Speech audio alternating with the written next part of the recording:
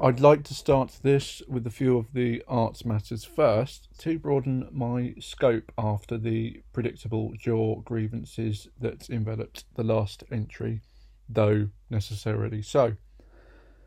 There will be a Facebook and Instagram shop set up, potentially by the time this goes out, if not then imminently, and I'll have a few t-shirt prints in production next week to add to the new shop.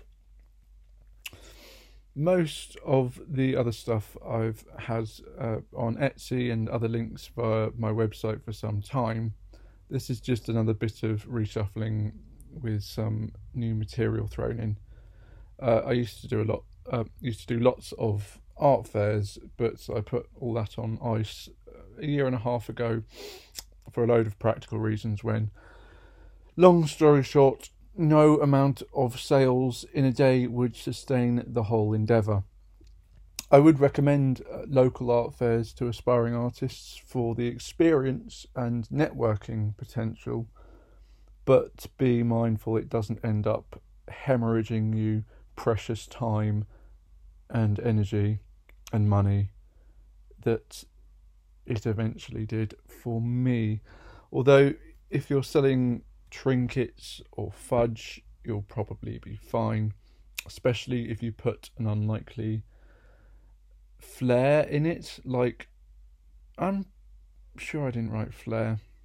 Flavour. That's meant to say flavour. Sorry, correcting this. It's probably the only type.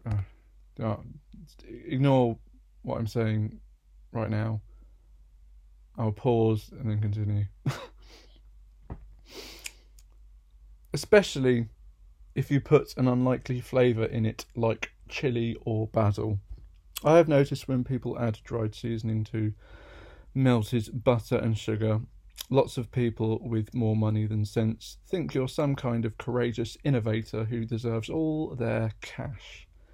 Not that I've bitterly observed this from a neighbouring stall before or anything, but seriously, fuck fudge. It's the easiest thing to make on the whole fucking planet. If you're willing to fork out loads of cash just because someone threw some chili flakes in there and wrapped it in a paper bag, then you need to seriously reevaluate your priorities in life. I'm glad I got that off my chest because it seems like a transitional period for me from figurative weight bearing to incremental offloading. It's not been a smooth transition at all, but it is a welcome transition. And we're not all there, as you can probably tell by the ridiculous sound of my voice.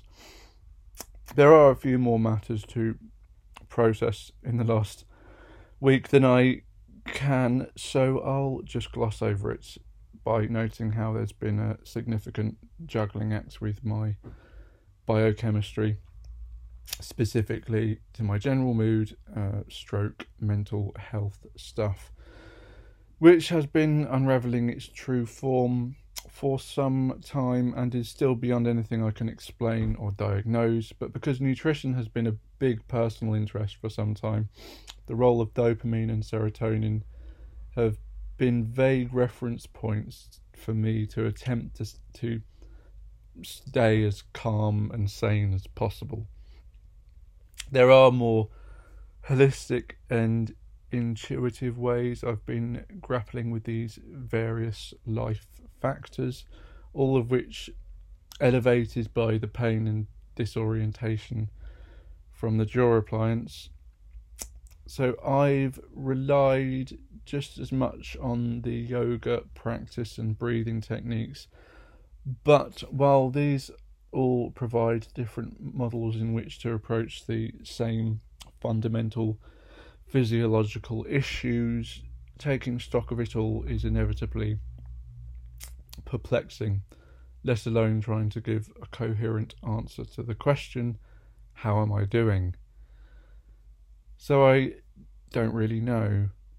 I just know it's something significant, and it is becoming something else significant. ...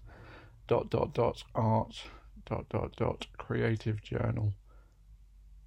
there seems to be a valuable story salvageable from this whole process, especially if I bounce back entirely from all the prolonged pain and discomfort with the agency of clarity to reflect back constructively.